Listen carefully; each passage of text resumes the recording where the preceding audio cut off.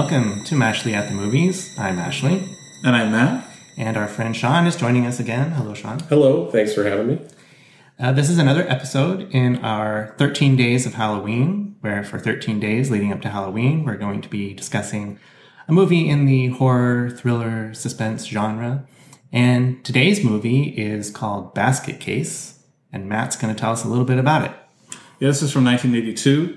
It's directed by Frank Henenlotter, and it stars Kevin Van Hentenryck as Dwayne. And Dwayne arrives in New York City with a basket that rarely leaves his side, and inside the basket is a creature that is we learn is his formerly conjoined twin, and they kind of just basically go on a murder spree. And in the meantime, Dwayne tries to find love. That's a very straightforward description of Basket Case. So, Sean, this is a selection. You selected this for us to talk about. So what are your thoughts on it? Yeah, well, I picked it because Basket Case is one of my favorites of all time. There's a certain type of film goer that's going to really enjoy Basket Case, and that's really kind of like if you're into kind of the more... it's a straight up like exploitation movie basically, but kind of wrapped up in a little bit of a heart of gold. I think. I think like what sets Basket Case apart for me is, for all of it's super low budget on purpose. I think Henenlotter or whatever said he straight set out to make like an exploitation film. It's set in like the seediest of seedy 80s New York. So all of that speaks to me, but then it actually has a bit of like pathos to it, right? It has like an unexpected, little. It's not really the subplot; it's really the plot of the entire movie. But it's kind of speaks to what does family mean? What will you do for your family? Don't get me wrong. It's also an awful looking puppet that goes on a murder spree, but. It seems kind of charming to me. I mean, the gore works. The performances are kind of bonkers. I'm not sure if it wasn't meant to be over the top. I'm sure it plays as a black comedy. I think like that was like, it's not really a horror film so much. Horrible things happen, but it's tough to describe because it's pretty much its own thing. I don't know. What do you guys think? I need to ruminate on this a little more. Well, I went into this, to be honest, with very low expectations. But I was thoroughly enjoyed the experience. I love the setting. I love the seedy New York of the late 70s, early 80s, before it got cleaned up. And so I love that vibe from the very beginning. And the acting is a little sketchy at times. Mm-hmm.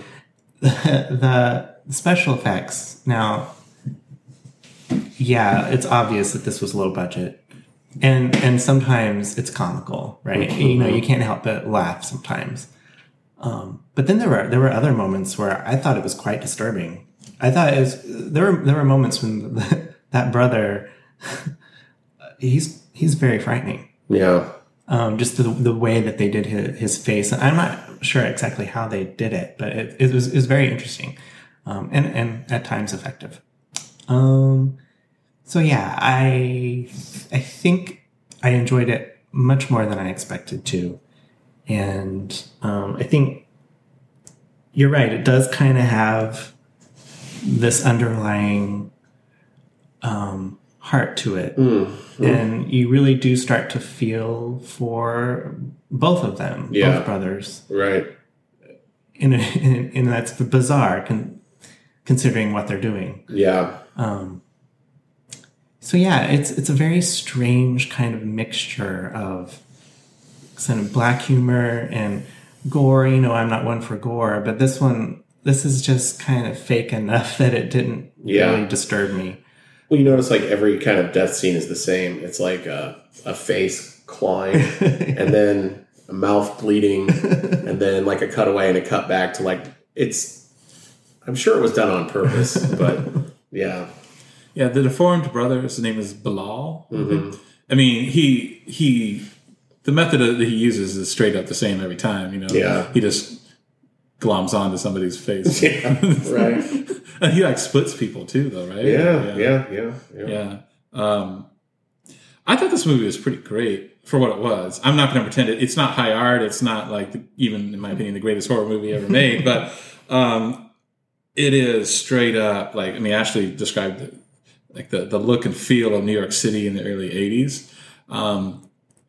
I love that. I know there's probably a lot of people who live in New York City who probably prefer it being cleaner and less crime, but it looks great on film. Mm-hmm. Okay, and I feel like this film I had to like look up. I rarely try and look up a movie when I'm watching it, but I did for this because I was trying to see the production budget. Because and it turns out it's $35,000, which comes to a little bit over $100,000 in today's money. This movie punches above its weight. I mean, there are some movies made like on a dime that look like they're made for a nickel. This movie comes across much better than its production value would have you think, and it's really good. And I like the acting in it. I mean, the acting is right. It's a little stilted, but for some reason that works. It almost, in a way, feels almost kind of natural. I was noticing Beverly Bonner, who I was not familiar with before this movie, but she plays Casey, who lives down the hall from Dwayne and Bilal in this rooming house apartment. And I noticed that she pops up in the Basket Case sequels. But she's and she just passed away last year, but she was good in this. I loved the hotel manager dude, the sort of downtrodden, world-weary hotel manager who's played by Robert Vogel and who I was shocked to find out was 31 when he recorded and this was made. Because he looks 31 going on 50. Yeah, at least. At least, yeah. But I liked him in this movie. And then Sharon, who plays a receptionist at a doctor's office that Dwayne meets and goes on a date with. And who I did look up later on, she is wearing a wig in this movie. It's not explained why, but it's not a convincing wig. Anyway, so this movie, it punches above its weight. Yeah. Well, I really, really liked the Hotel Broslin, the setting of that, and the residents who are kind of like perpetually hanging out at the front counter. I like the old Irish guy, O'Donovan, who meets Belial at one time too. But yeah, I thought that the Hotel Broslin was probably as important a piece of the flick as any of it. But I think Ashley brought up a good point too. I think that the director did a good job of, I'm rooting for the two brothers. They go on a murderous rampage, but like you're rooting for them until he kind of like flips the script on you a little bit and shows you like, oh, these murders were fun and, they were killing guilty people until he kind of flips you near the end where you're kind of like a little repulsed. You're like, or Belial and, I don't want to spoil anything, although the movie came out in 82, but I think that the director understands that you're rooting for them. They have a cause that's just, but then he shows you, they're still kind of villainous. They're still kind of, they're quote unquote monstrous in their actions. So I think that was I think it is smart. It's a smart movie wrapped up in a dumb movie. Like, he's an intelligent guy. If you've seen any of his interviews or read anything about him, like he's a smart guy, and punching above its weight is a good way to put it, Matt. I mean, the whole, it's an absurd premise. It's he set out to make an exploitation movie, but he's smart enough to have done it with a little bit of humor, a little bit of, I don't want to say tenderness, but you know what I'm saying. And he had it, the setting was perfect. I mean, you can't imagine spending like 10 minutes in the Hotel Broslin, let alone like renting a room there and being amongst its residents. But I thought they were all cool. I thought that added a lot of color to the film. And then speaking of color, you had like the bright lights of 42nd Street, the Grindhouse cinemas, the little, old New York, as people say. But yeah, I just think it's a smart movie wrapped in a dumb movie. It is what it is, but then it surprises you at times. Yeah. So you're right. You are rooting for them, and then it does take a turn. Mm-hmm. And I would say that turn, that last killing, if you will, is definitely the most shocking and disturbing thing. and it's an image I may not ever get out of my head. And then from there, I felt like the movie kind of ends on a down note, and it for sure ends on a down note. And I don't know, I was ready for kind of a more, it sounds strange to say this given the plot of the movie, a more uplifting ending. But yeah, I don't know. One thing I wanted to say is that, you know, I would categorize this, I think we all would, as a B movie, a B horror movie. Yeah.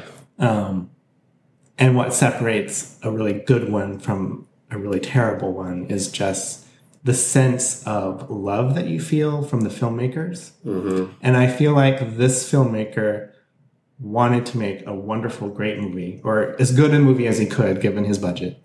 And he wanted it to be good. He put all his heart and soul into it. And it just kind of shows, and you can feel it. And that's why I appreciate this movie quite a bit. Yeah, and I'm glad you mentioned that you focused on the hotel too, Sean, because the Hotel Brosnan, I mean, it's almost like a character in the film. And I think a lot of good horror movies have a nice evocation of place, like, you know, the Friday the 13th films, you know, except when they got silly toward the last few. You know, you have if nothing else, you associate that with the woods, right? And this one, you know, this has that Hotel Brosnan, you know, and you know, the effects are kind of dodgy. I mean, they were dodgy for 1982, but that said, it kind of works. Like, it was around this time that the Clash of the Titans movie came out, and, like, you know, you had the Ray Harryhausen effects, and yeah, I knew as a kid when I was watching that movie on TV that those were not realistic looking, but you sort of suspend your disbelief, and it works because of how creepy it all is, right? Yeah.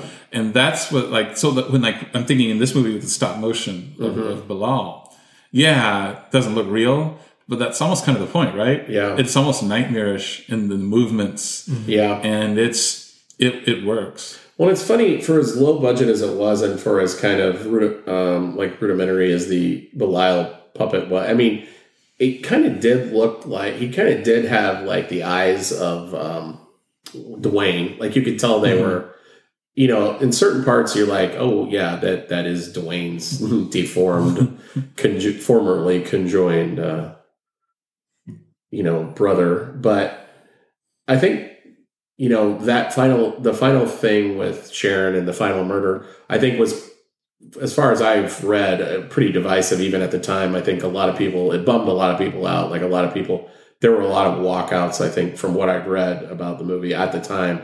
So I think that, you know, was done with purpose too. I think he knew, you know, Frank Henenlotter or whatever, knew what he was doing with that. And he knew that, like, that was going to be a reaction. So he's like, you know, you guys have had a lot of fun watching these guys murder people. How about this? And then then Ashley's reaction is like the proper one. You're like, well, that's disturbing, you know? So yeah, I thought that was interesting, because I have a couple of books on, you know, like Grindhouse movies and stuff, and Basket Case.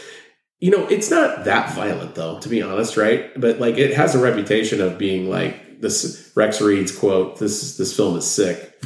Like, they used that as a tagline back in the day. And it's not only the violence, it's the overall vibe of the film is just kind of grimy, right? Like, purposely grimy, but I mean, it's not that violent, right? So this being a video nasty, you can kind of see, but it's weird. It's almost like at parts like of the Muppet Show meets, like, you know, meets a horror film sort of thing. But so I love it. I mean, I love the poster. Like, you see Belial's eyes out of the basket. I mean, I've got a shirt. This is a movie that's close to my heart. So I think they did, you know, the marketing was genius for back then too. You know, if you read, like, the taglines, like, the tenant in room 7 is, like, very small, very twisted, and very mad. Like, those guys in the 80s could, like, bang out a tagline. But anyway, yeah, I've said my piece on this. What do you give it out of 10?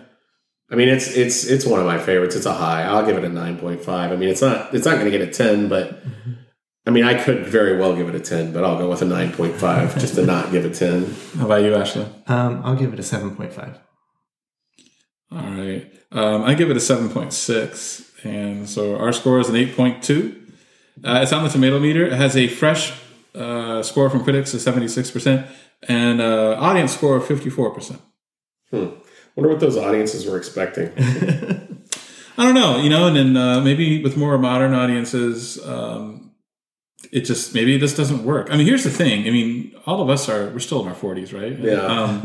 We grew up around the same era. We remember, I didn't get to New York City until the 90s, but I remember seeing images of New York City from that time period that looked like this. Yeah. And we grew up on sometimes dodgy special effects or lower budget films than are out today.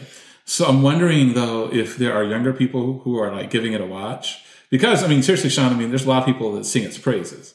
So I'm wondering if a younger horror fan will go and watch this and just not get it. They'd be like, what is this? Yeah. You know what? It's like the opening of Barney Miller. It's like that Barney Miller and Basket Case existed in the exact same universe. So yeah, for us, if you get the Barney Miller reference, then maybe you'll like Basket Case. I love it. Oh, it's an 8.2 from us. That's Basket Case. Thank you for listening. Thanks for joining us, Sean. Thank you.